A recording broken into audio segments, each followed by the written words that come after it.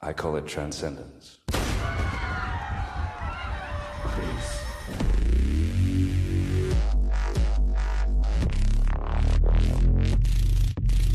Transcendence. I call it transcendence. Psytrance, hard trance, epic trance, acid trance, deep trance, hard dance, breakbeat.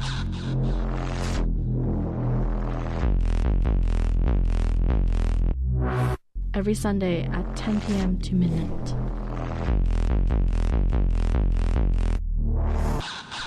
Hosted by DJ Smiley Mike and DJ Caddyshack.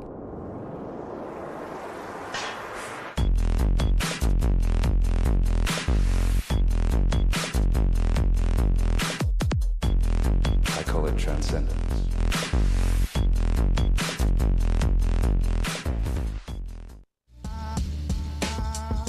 You're listening to CITR 101.9, broadcasting from UBC's Point Grey campus, located on the traditional, unceded Coast Salish territory of the Hunkaminam-speaking Musqueam people.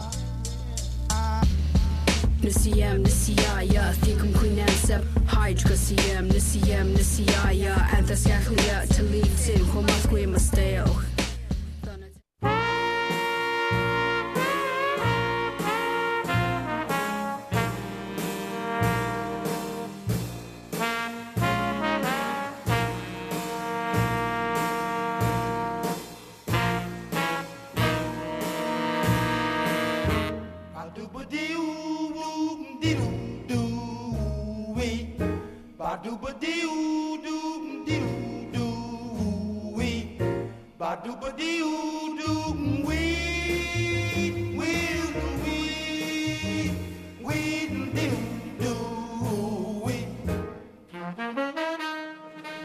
We all know that the word jazz means many different things to many different people, so check out the real deal on The Jazz Show at CITR 101.9 FM or CITR.ca for live streaming.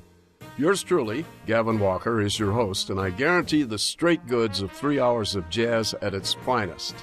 The jazz feature that focuses on a concept, an album, or an individual artist will be heard at the beginning of the show every Monday night, right at 9 p.m., after our opening theme and announcement. So come on by and give your ears a musical workout, 9 p.m. Mondays. Don't miss it.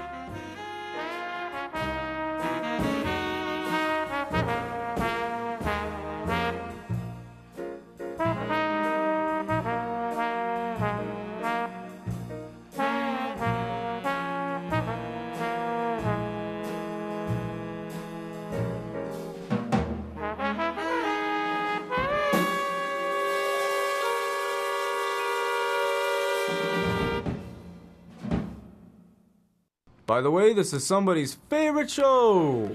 Hi, Dan Shakespeare here.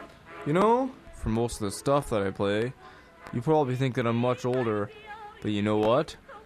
Most of you are probably way off, because I'm only 23 years old.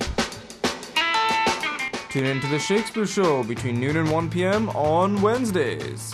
It's songs from before the 1920s to alternative stuff today, plus jokes and riddles, all sorts of fun stuff.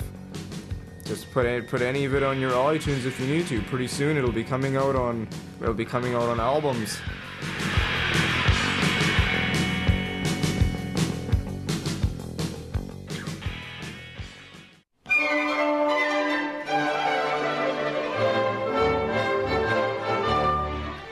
Want to know what's up at UBC? Read the UBC. It's only the largest student newspaper in Western Canada, and it's written and edited entirely by UBC students. The UBC is your source for on-campus news, culture, and sports. New editions come out every Monday and Thursday.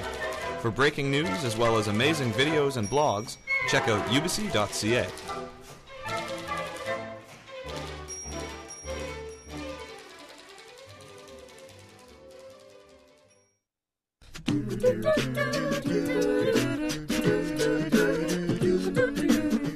Good afternoon. You are tuned into the Arts Report on CITR 101.9 FM in Vancouver, and it is Wednesday, June the 3rd.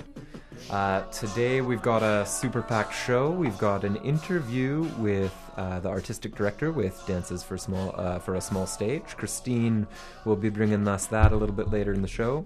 John Q, host of Q It Up, will be here soon. We also have a phone interview with Esther Huang, who is she is a violinist of the age of 18, recently accepted into Juilliard, playing with Kerner Quartet, and lots more in the show. But we also, today's show marks the triumphant return of Rohit. Hello, what's up? Welcome back to the Arts Report. Oh, it's good to be back, man. Thank you for having me back, Jake. Anytime. All right. No. I've always said that, like, anytime. Like, you can come down, man. I need that extra. And no, it's all good. This has been the show that got me into CITR, got me more involved. So I always have a special place in my heart for it, Of course, and as do you for this show. The collective heart of this show has Thank you, Jake. Space for you. And you're doing another show in the summer as well. Yeah, I'm doing a show called Soul Sandwich, and in that show, I basically took over the former host, Ola, who is an excellent host of that show, but he had to go away for the summer. He's visiting family in Nigeria, so I'm like, hey, man, I'll take on the responsibility. And it's a great opportunity because basically the show is eclectic, which means I can play music of various genres, very diverse genres. So I'll have everything from hip-hop to jazz to like an indie rock song, all in the mix of that hour, So it allows me a lot of freedom. I think if you look at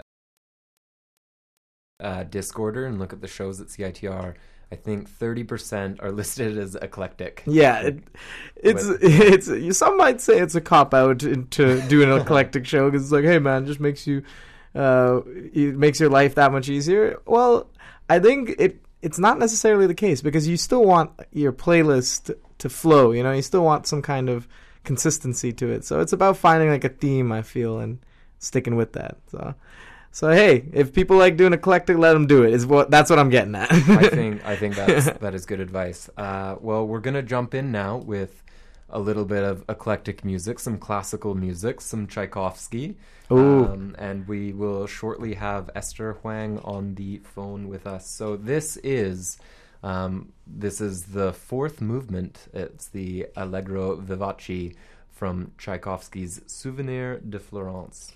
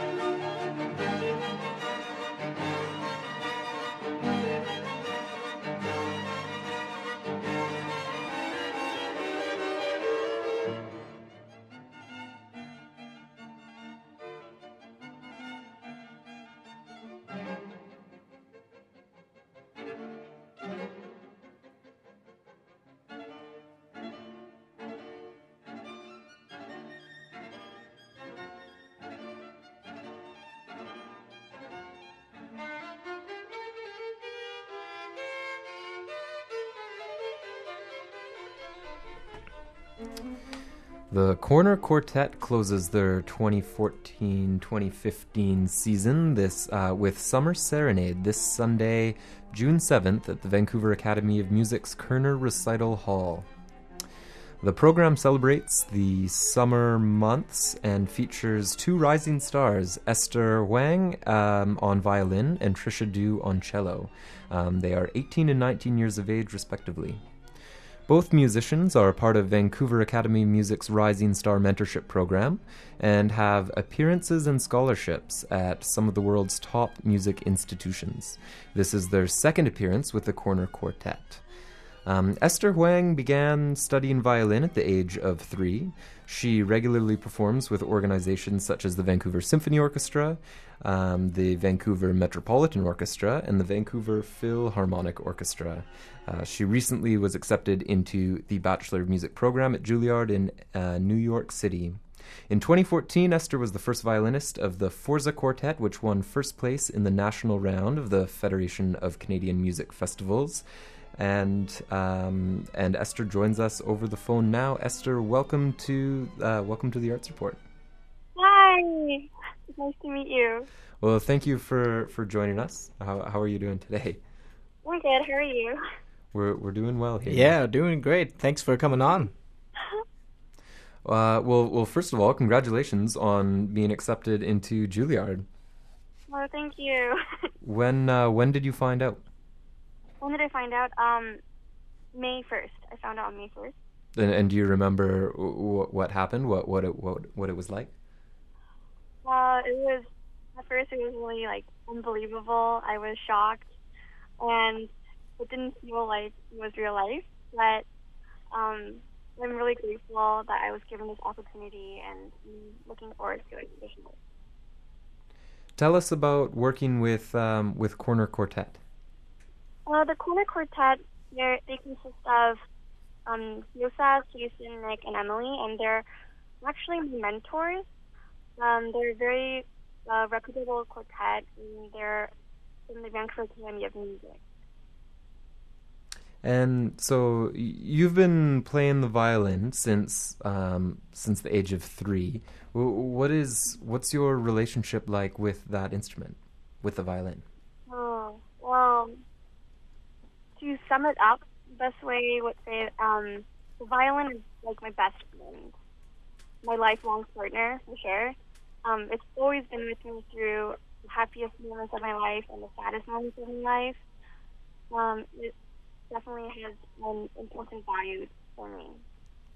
My question is, Esther, did you always have a positive relationship with the violin, or was there moments when you were feeling, oh my God, this is getting intense, the pressure? Because as a person who's played the violin myself, it was kind of hard to stick with. My parents were putting a lot of pressure sometimes, and I ended up giving it up. But that's probably a fault of my own. So what made you stick through? Well, there have been, obviously really positive moments, but to be honest, there are those times when you sometimes do feel stressed, especially during your high school years when you have to balance between academics and violin, and you're stuck in a situation where you have to choose one or the other. But since I started the violin at a really young age, and I've always enjoyed playing the violin, ever since I was young, I already dedicated my life to this lifelong journey. So for me, it was easier to make this decision. To stick with it. What sort of, your resume includes a lot of classical music and a lot of classical music from an early age. Is that the music that you go to on a regular day? What's on your iPod? It's on my iPod. Or phone nowadays. Yeah. iPhone. To be honest, I have classical music that I'm creating, so I also have some K-pop music. Definitely, yeah. Guilty pleasure. I don't think you have to feel guilty about that. Yeah, no guilt. The show that leads up to the Arts Report is Asian Wave 101, and we get a lot of awesome K-pop that he introduces us to. You gotta listen to that one. So yeah, we know about it. Well, okay, that's good. Yeah, and I like listening to a lot of Beyonce's one of my favorites. But definitely classical music is part of the mix in there. Yeah, and a mix of a few things. So you've got a really impressive resume. I think that was the longest intros I've read off because there were just so many things to read. But what are you the most proud of your musical career? What am I the most proud of? That's For right. me, I'm just really proud that I've been able to get this far in this journey, because it does require a lot of dedication and sacrifice. And I'm really proud of myself to be able to stick and persevere in this profession and to get to this point. Can you tell us a little bit about the Vancouver Academy of Music's Rising Star mentorship program? Well, so the Vancouver Academy of Music, they train young musicians, and it is a very intensive, but very personal. Well, there's a lot of communication between the mentors for sure, and there's a lot of great musicians. For example, Trisha Du, who's the cellist who's going to be performing with me. She's one of my closest friends, and we were actually in a piano crew together. So yeah, there's a lot of intensive training there. I wanted to ask you about Trisha because she's another rising star with similar. I mean, she'd probably have a similar bio to read out. She will be at the performance or performing with the Corner Quartet with you on the cello. But tell us about Trisha Du. Trisha, she's a very bright person, a very great cellist. She's one of my closest friends. I mean, is there anything specific you want to know about her? Well, what's it like working with her? Oh, it is our rehearsals that we have. We're piano trio, because we're in a piano trio together. It's sometimes 90% laughing and then 10% working, because we always enjoy each other's company, and it's just really fun. Oh, the musical minds synced up? Like, do you guys just riff on each other, like improvise? Or do you, how natural is the chemistry between you guys when you play? It is really natural, but sometimes it is difficult to find other musicians that match your chemistry. Mm-hmm. Patricia is an exception. Ever since I met her, I actually met her in Hong Kong. We became best friends right away, so it was very easy there. It was meant to be. The destiny. A musical friendship. And so you've been playing the violin since the age of 3, and where you're heading over to Juilliard, I can imagine. What are some of your goals? Some of the goals? The long term, yeah. Let me think. I'm just really excited to be able to be in an environment where there's so much things going on. You know, whether it's Broadway, whether it's watching classical music. I have a lot of personal goals when I go to Juilliard. No matter what, I always want to do my best and always strive for the best. So I'll work really hard there. Awesome. And so you've performed this is going to close out the Corner Quartet's Summer Serenade. You are performing Tchaikovsky, a little bit of what we heard earlier, the Souvenir de Florence. What's that piece like? The first word that comes to my mind is that it's a very long work. It is around 40 minutes, and there's 4 movements. There are 6 members playing different parts each. So it's very complex, 3 grand, and it's very beautiful though. The melodic lines are very beautiful. There's a lot of Russian folk themes, and it's very sweet. All right. Well, thank you so much for joining us, Esther. And we're going to make sure that we tell the people. We'll share the news about the Kerner Quartet's final performance of the summer. That's right. That is this Sunday, June 7th, at the Vancouver Academy of Music's Kerner, fittingly titled Kerner Recital Hall. And Esther, best of luck with everything in the future, and congratulations. Thank you so much. We're going to leave you now with just a little bit of that, the final moments of that music that you will hear this Sunday.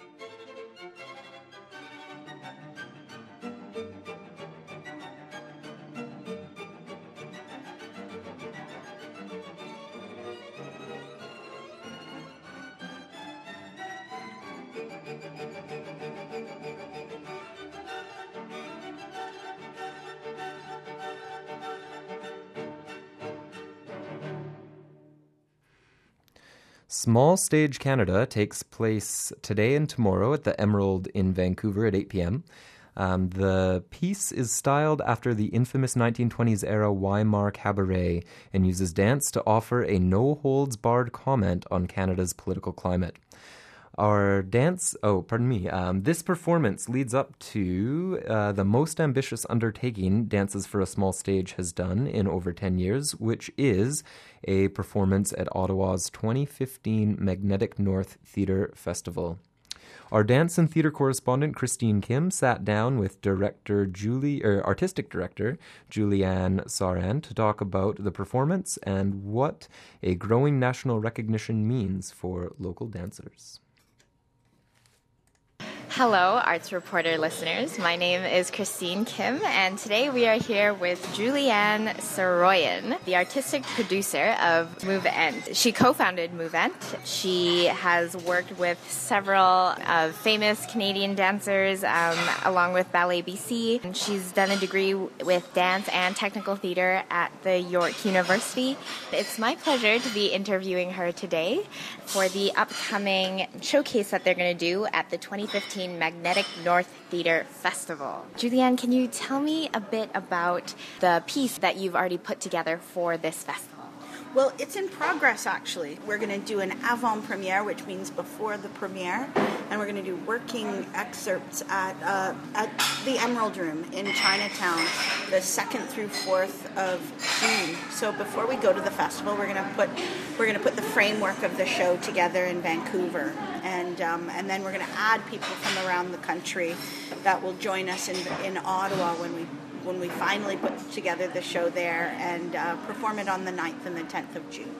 Right, so the 9 dancers that you have already, the 9 names that I found on the press release, who are from all over Canada. Well, actually there's 7 from Vancouver only, and then there's a total of 15 from other parts of the country. So we add 8 more from other places, but the 7 from Vancouver are providing that framework that we're talking about. And how was it finding these dancers? What kind of avenues did you search for, and what were you really looking for? Well, actually, I know them all. So I know them from various parts of my life. When I was a student at York, one of them is my teacher from York University. The people coming from Halifax, I know her. She used to live out here and performed in a small stage show about 10 years ago. And the guy from Montreal, he's quite a famous dancer. He trained at the Paris Opera Ballet, and he works with Louise Lecavalier now, another quite infamous Canadian dancer. So people from all over the place, I collect them. I saw that actually it's not just dance, there's a little bit of theater and a little bit of music involved. And I guess I know that your background as well is dance and theater, and so one of my questions was, in what ways have you found that these two fields of the performing arts do or don't intertwine? I think it's a symbiotic relationship between all performing arts, actually, between music, dance, and theater. And this show really aims to sort of make that point, that they're all connected, that we use elements of everything, that we're always mixing things maybe in different ways, that our priority is dance, but we're using our theatrical use of our body to make interface with music and to create a point of the whole piece that's going to, and like each little thing is a piece that makes the whole thing really exciting and comes together really well at the end. So hopefully we're going to just use everything we got in our toolbox. As you were just touching about that, I saw that this piece is really also very politically charged and styled after Weimar Cabaret, which is an era of very liberal political thought in Germany. Why add that element into this piece, and how important is that element to the avant-premiere that you guys are going to be showing? Well, I spent some time in Weimar in Germany, and what I was really struck by was how art gets created and how we actually, it's a privilege to use our artistic voices, and it's our job as artists to comment about what we're seeing going on around us. And that particular style of cabaret is very stylized, as you said, but it pointed out things that were happening or starting to happen in Germany leading up to a big, huge revolution with Hitler and those days. But really, we have questions as Canadians that are being glossed over, that are, what happened to the penny?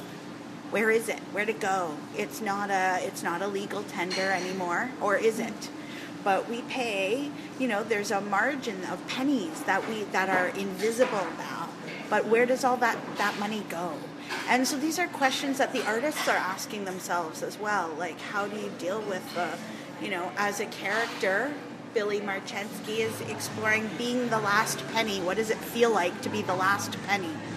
We have these things, our grandparents or our aunts and uncles. My dad used to have a penny collection. And those, are they just pieces of metal now? Who knows? So, we have to ask these questions as Canadians as well. What does it mean? What does our future look like if we don't start to comment on what's going on around us in a meaningful way? Not just have a rally once in a while and pretend we're doing something, but what if we address these things in our everyday lives? My other question about the show is, with these political motivations and all these different styles of dances, what do you really hope that the audience will take away from the show after they leave? I hope that people are left with a sense of what Canada could mean, where we can go together as Canadians. And, a lot of that is, using a different voice. We're not, we're young artists here. We're not normally produced by the National Arts Centre. So it's quite an honor to be, have this other voice come in to our nation's capital and take that on as a responsibility to comment on things that, we don't know what we're really commenting on, but maybe we're going to comment on, we're certainly within the shadow of the Parliament buildings at the National Arts Centre, so we have to be careful about what we say and clear about what we say. So we're still creating.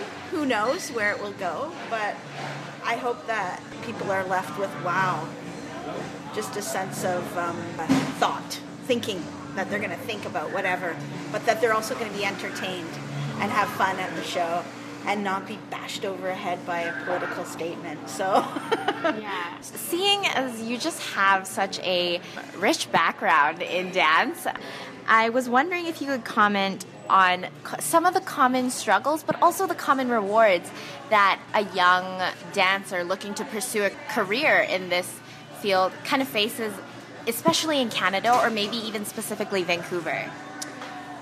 Well, I think it's, we're living in a time right now where the possibilities are endless, and I think it's really exciting to see where we can go and where we can grow into different places. And I think that as young artists, my best advice is to keep going, keep exploring. Don't just keep settling for one answer. There's never one answer. There's like 45,000 different answers. And, we have wonderful things like the internet now, where you can watch what's going on in other parts of the world, in other parts of Canada even. We're not even, so not to remain so local with your art, that you can really reach out into that big, huge world. Have you found that the dance community across Canada is quite closely knit? No, actually, it's not. It's not closely knit at all. Lots of people don't have connections to other places. I used to tour a lot with Ballet BC or Crystal Pite, and I really found that we don't actually know what's going on in the dance community in Calgary or in Toronto, that it's very stylized and very different from what we're doing in other parts of Canada. And that's another reason why I felt like it was really important to choose different things from around Canada and bring it all together. And it's pretty risky, but it's also quite rewarding that, Sarah Coffin is the name of the woman in Halifax, that her community and her audience is very different from our Vancouver audience. And what she's exploring is very different from what we're doing out here. And so that's really exciting to explore all those things. Mm-hmm. Has it been difficult? Were there many clashes between the styles, and was it difficult to kind of work together? Nope, you just find a way. I mean, that's why we're all creative artists. We're going to find a solution. I think that's what creation is, solution finding. So I guess just moving in a little bit more on Move Ent, I saw on your biography and the website that you have a passion with sharing dance with everybody, especially regular people. So I was wondering, how has that shaped what Move Ent produces, how Move Ent has grown in the past years? Well, for me, I come from a little town in Ontario. My dad worked at Ontario Hydro. He was a machinist, and he was the one, and my mom was a nurse. And I feel like they really taught me what sharing and what my art was, and how those things were connected together. So I always think of my dad when I'm making shows. Like, does my dad want to see hip-hop? I don't know. But does he want to see ballet? Yeah, he grew up watching me dance. So my dad, like, why wouldn't I want my dad to pay $20 to come to my show? And that's about not making art too complicated. Of course it's complicated, but it's also, it also speaks to accessibility, like that. Everybody can enjoy things, no matter what walk of life you come from, and that's really important to me. I want the bus drivers to come to my shows. I want people who see, I see dance everywhere, like, people dancing down the street. So I like to think about that when I'm making shows and how to connect with people. Do you think that contemporary dance has kind of moved so far into the modernity or the more kind of weird, less classical styles that it's hard for ordinary people to get involved? Well, I think that you have to remember what contemporary means. And people are, I think, misusing the word contemporary, actually, because I see contemporary dance as urban street dance. To me, that's contemporary. I see contemporary dance I see lots of other forms of contemporary dance, lots of them. And when you only pigeonhole modern dance as contemporary dance, yeah, I can see how that gets a little, it's risky. And it's a particular style of contemporary dance, but it's not the only style.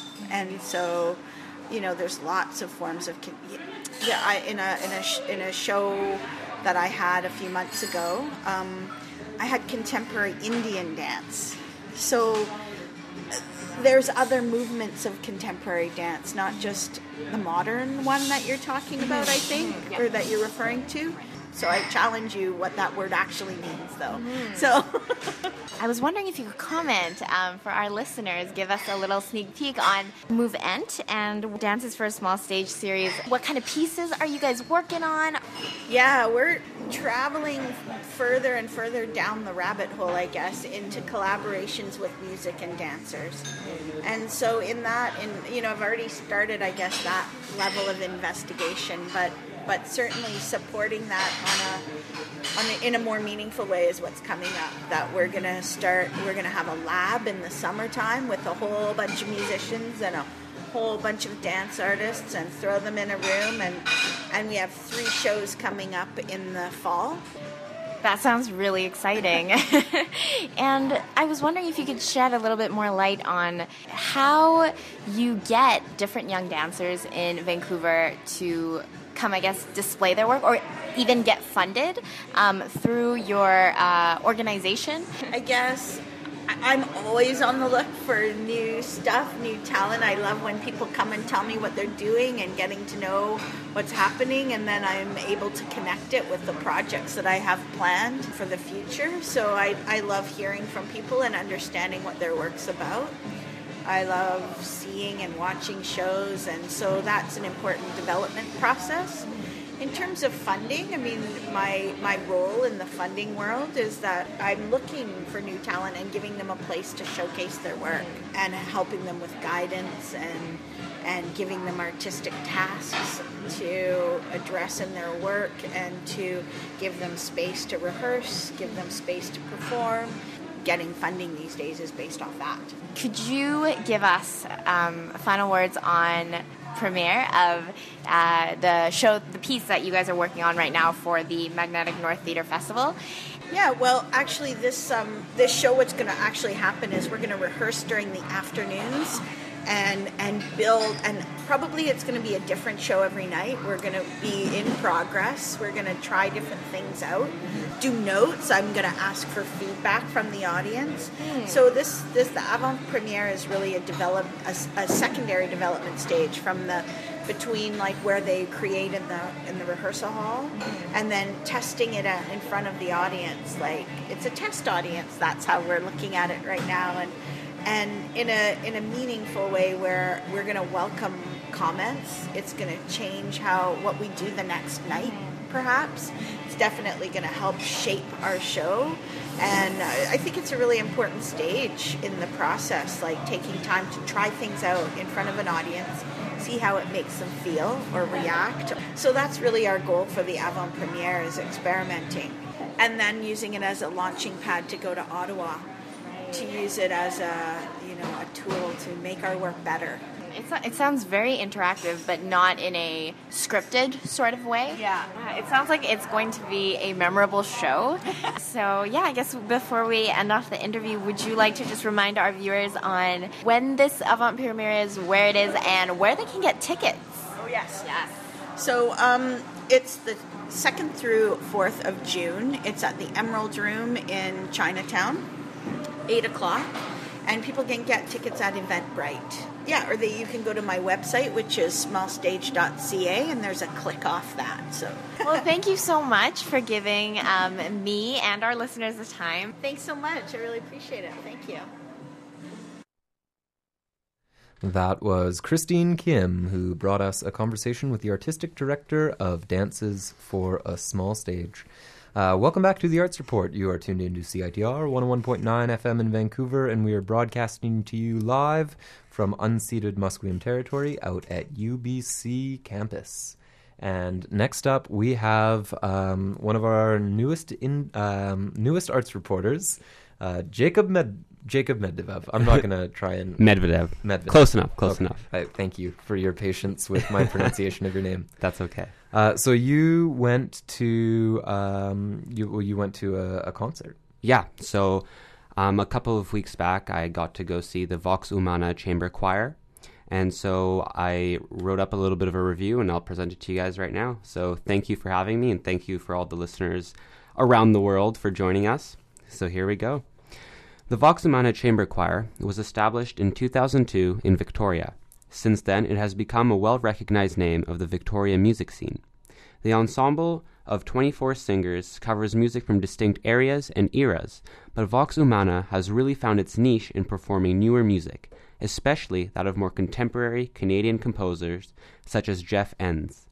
The conductor, Mr. Brian Wismath, has worked with ensembles and institutions such as the Linden Singers of Victoria, the School of Music of the University of Victoria, and others.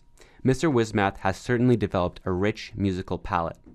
So what happens when you take this kind of conductor and combine him with a youthful ensemble? On May 24th, I had a chance to see Vox Humana's performance, entitled Soundwaves, at the Holy Trinity Anglican Church. The performance was aptly named, as shortly after the choral group, along with its conductor, appeared on stage, the halls and domes of the church were filled with sounds. What the title left out, however, was emphasis on the beauty of the choir's execution and the cohesiveness of these sound waves. The performance was strong on several levels. The demeanor of all performers was that of consummate professionalism, dressed to the nines and with every movement in undeniable synchronization. The timing of the vocal layering and solo performances was executed masterfully. The solos by Zulfikar Nathu in the performance of Kevin Siegfried's Shaker songs, Robert Fraser in Northern Lights, and Michael Sasgees and Olivia Selig in Canticum Calamitatis Maritimae were strong showings. The selection of pieces for this particular program was also very tasteful, covering broad geography from the United States and Canada all the way to Latvia, symbolic of not only the diversity of the ensemble itself, but as Canada as a whole. The choral arrangements were also executed deftly. On Northern Lights, composed by Eric Sessenwald, the singing came from different sections and intervals, producing the echo-like, ethereal quality of, well, the Northern Lights. In this way, the music came to life before the audience, creating a euphoric and trance-like atmosphere.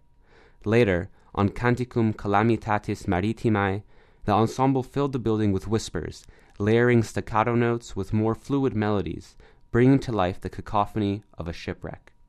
Soundwaves by Vox Humana Chamber Choir was a terrific performance. The ensemble displayed great range in both influence and subject matter and executed the pieces with grace. This little group from Victoria managed to remind the audience that even without any physical musical instruments, we still have the capacity to make brilliant music with our voices. So stay on the lookout for more local performances by the Vox Humana Chamber Choir. Oh, Jacob, thanks very much. Thank you. That was a great review. Yeah, thank you. It was a great performance. How many languages do you speak? Just out of curiosity. I speak 3. 3, because your pronunciation in seemingly very different languages is pretty strong. I think I messed up. I think one of them was in Latin. I tried to do it justice, but I think I butchered it. It's all good though. Well, appreciate that review, and our listeners will be keeping an ear out for you in the next coming weeks and months. Sounds good. I look forward to contributing to the show. Thank you, and you'll be back later with a couple events for our local event calendar. Certainly. All right, next up we have John Q, host of Cue It Up on CITR 101.9, also our local Mad Men. I've never seen an episode of that show before in my life. Actually, I haven't either. But I think you make good. All of our ads, so I'm going to call you our... I used to, but someone else has taken over that position, actually. Alex. Sarah Davis. I guess so, yeah. Well, Also, Rohit was turning his mic towards me, and I'm a bit confused by that, because I like his input on this as well. Thank you for having me on. Any time. So tell us about art. If you spell it backwards, it spells out tra. I just noticed that the other day, actually. It's really pretty cool if you think about it. No, so a few weeks ago, just 2 days before my birthday, actually, I went to the Western Front for a sound play from Rana Hamida, who's an artist based out of Rotterdam. She was born in Lebanon, and that's where a lot of her cultural knowledge is based in. A lot of what the work she is doing is based in, but she is currently, as a living individual, based out of Rotterdam. And her exhibition right now, in terms of like the actual constructed art, the constructed objects, is on display currently at the Western Front, which is where exactly is the Western Front again? I would say that it's right off Kingsway and Main. Yeah, I'd say about approximately 7th and Scotia or something. But essentially, if you start at Budgie's Burrito, it's in and of course, you'd always start at Budgie's Burrito. Yeah, it's like a 3-minute radius due east. 3-minute radius. Yeah. No, yeah, for sure. So yeah, that's that. Her in terms of the artifacts of her work, because the sound play was just a one-time thing. Those artifacts are still at the Western Front, and I highly recommend checking it out. I'm not too well versed in contemporary conceptual, contemporary art. Period. The contemporary world. So I couldn't tell you really any close analog. Something I think might be reminiscent of her work is a more literal Basquiat in terms of how she's drawing maps, mind maps, connecting cultural and political and poetic conceptions and mythological conceptions and identifying them in real political movements, specifically now pertaining to the linkages between Syria and Lebanon, especially with the large amount of Syrian refugees flooding into Lebanon, but also Hezbollah having a very strong base in southern Lebanon especially, and what that has to do with these people coming in now who are refugees from a government who has received a great deal of aid from Hezbollah. And her play, which is entitled Can You Make a Pet of Him Like a Bird or Put Him on a Leash for Your Girls? And I can't delve too much into what that title really means with time permitted. Her play... Can you give us the title one more time? Just to Can You Make a Pet of Him Like a Bird or Put Him on a Leash for Your Girls? And it's actually the second part of another play. I have the script here. The Western Front sent it over to me. But maybe I can see what it is here. The name of the play itself. I think that's the name of the greater project. And the name of the play that she performed was Can You Pull in an Actor with a Fish Hook or Tie Down His Tongue with a Rope? And it's just these ideas about physicality, like the bridge between the theater and then physical action, actual action. And a lot of this has to do with the fact that her performance, her sound play, is sort of conceptualized as a redeployment of the Shiite ritual of Ashura, particularly as it is practiced in rural areas, in very devout areas, where the practice of Ashura, which is the ritual mourning for the death and martyrdom of Ali's son Hussein at the Battle of Karbala, I believe, when the overwhelming forces of the Caliphate, the Sunni Caliphate, came down upon him and his family, and they were all killed, and all of his companions were killed in a totally brutal, one-sided fight.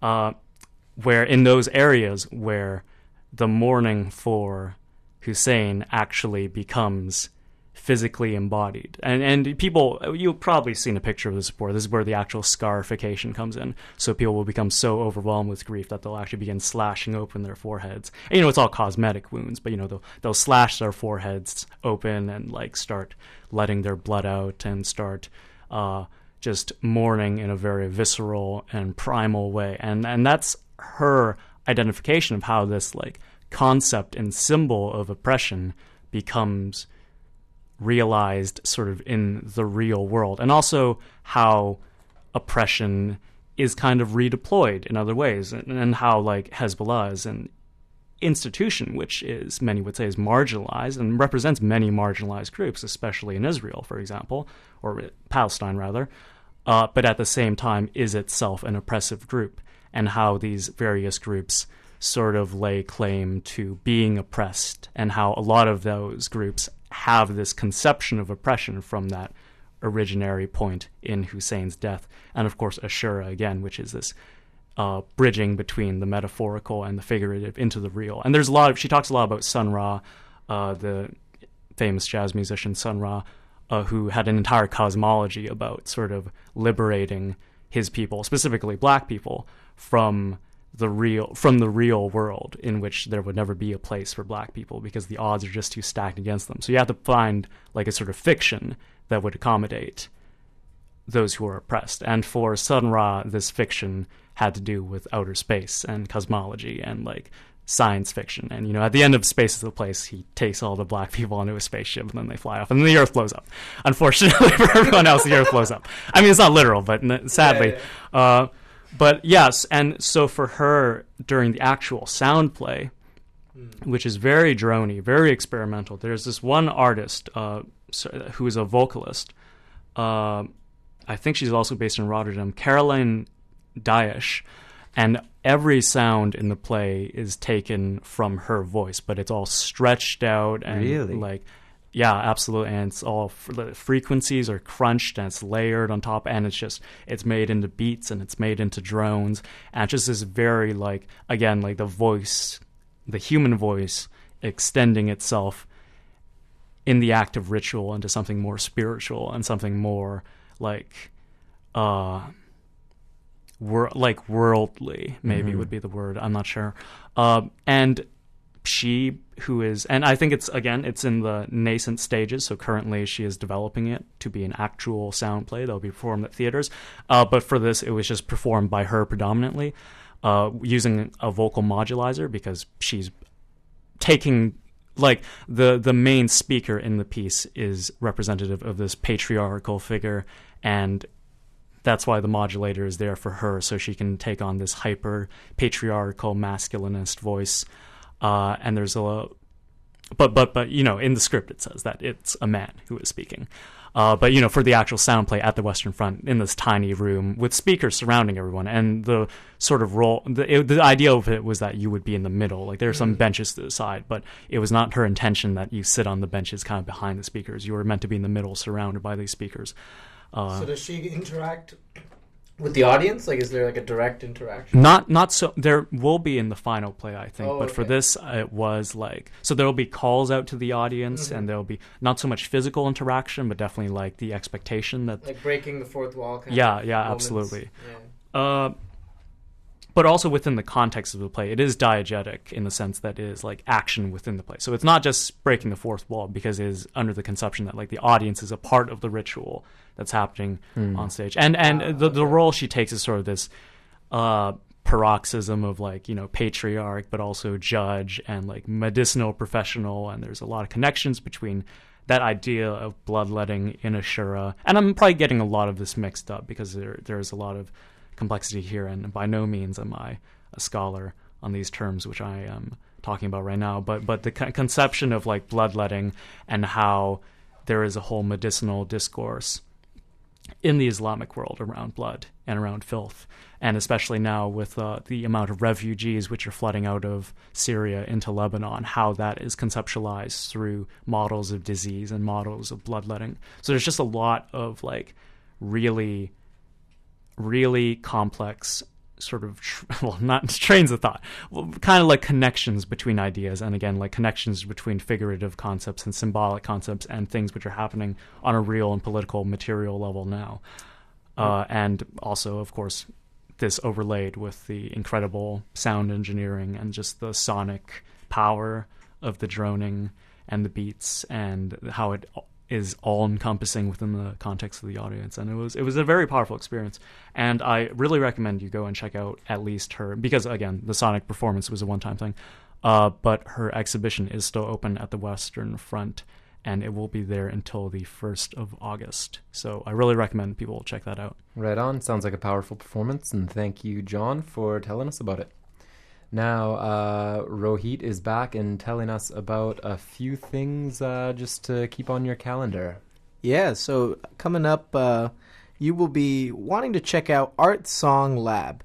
Art Song Lab is where poets, composers, and performers engage. It brings together 12 writers and 12 composers from across North America to collaborate with performers and bring their work to life. Right now, Art Song Lab is in the midst of a series of free performances, workshops, and events at the Canadian Music Centre at 837 Davie Street. Tomorrow at 2:30, there is a workshop with Neil Wisner, who's a composer of the opera Stick Boy, adapted from the novel in verse by Shane Koisen. Friday, the Art Song Lab collaborations will be launched at Hyatt Hall at 8 p.m. So if you want more information on the free events this week, check out artsonglab.com. And I understand there's some congratulations to be Yes, actually, congratulations to UBC alumni and poet Kayla Zaga. She has been published in The Walrus, The Antigonish Review, Room Magazine, and more for her fiction, nonfiction, and poetry. And now the Kitimat-born Vancouver-based writer can add another accomplishment to her list. She is the recipient of the Gerald Lampert Award, and it's given to the first book of poetry, the best first book of poetry, for her book, For Your Safety, Please Hold On. Congratulations, Kayla. Here is a video of Kayla Zaga reading a few of her poems. And I guess we won't play the video because we're just running out of that's time true. quickly. We don't got the time for that this time. We don't have the time, but you can check out a few online if you look up her name and keep an eye out for her books. Now, really quickly, Jacob, just do you want to tell us one or two things that are happening? Yes, for sure. So even more items to keep note of on your calendars. So kicking off on June 4th, which I believe is tomorrow. Yes, and lasting all the way until September 26th of this amazing 2015 year. Bard on the Beach, the Shakespeare Festival, is coming back to Vanier Park. This year there will be 4 performances, among which are The Comedy of Errors, King Lear, Love Labourers Lost, and there's one other one, and the name escapes me. Oh no, it's called The Shakespeare's Rebel. Also upcoming is the TD Vancouver International Jazz Festival, which kicks off June 18th and lasts until July 1st. And so that's going to be happening all around the city, particularly centering in the Roundhouse, Yaletown area, and David Lamb Park. Also, the Leo Awards are coming back to Vancouver, and the Leo Awards are, of course, the awards which celebrate the excellence in British Columbia film and television industry. And so the key dates are Saturday, Sunday of June 6th and June 14th. And finally, at the Art Gallery, an upcoming exhibit entitled Of Heaven and Earth, 500 Years of Italian Painting from Glasgow Museums. And so this exhibit will have plenty of art from the Middle Ages all the way through the Renaissance and all the way through to the 19th century, featuring artists such as Giovanni Bellini, Sandro Botticelli, and so on. So make sure to mark those on your calendars, and have a great summer, everyone. All right, and just because we're running overtime right now,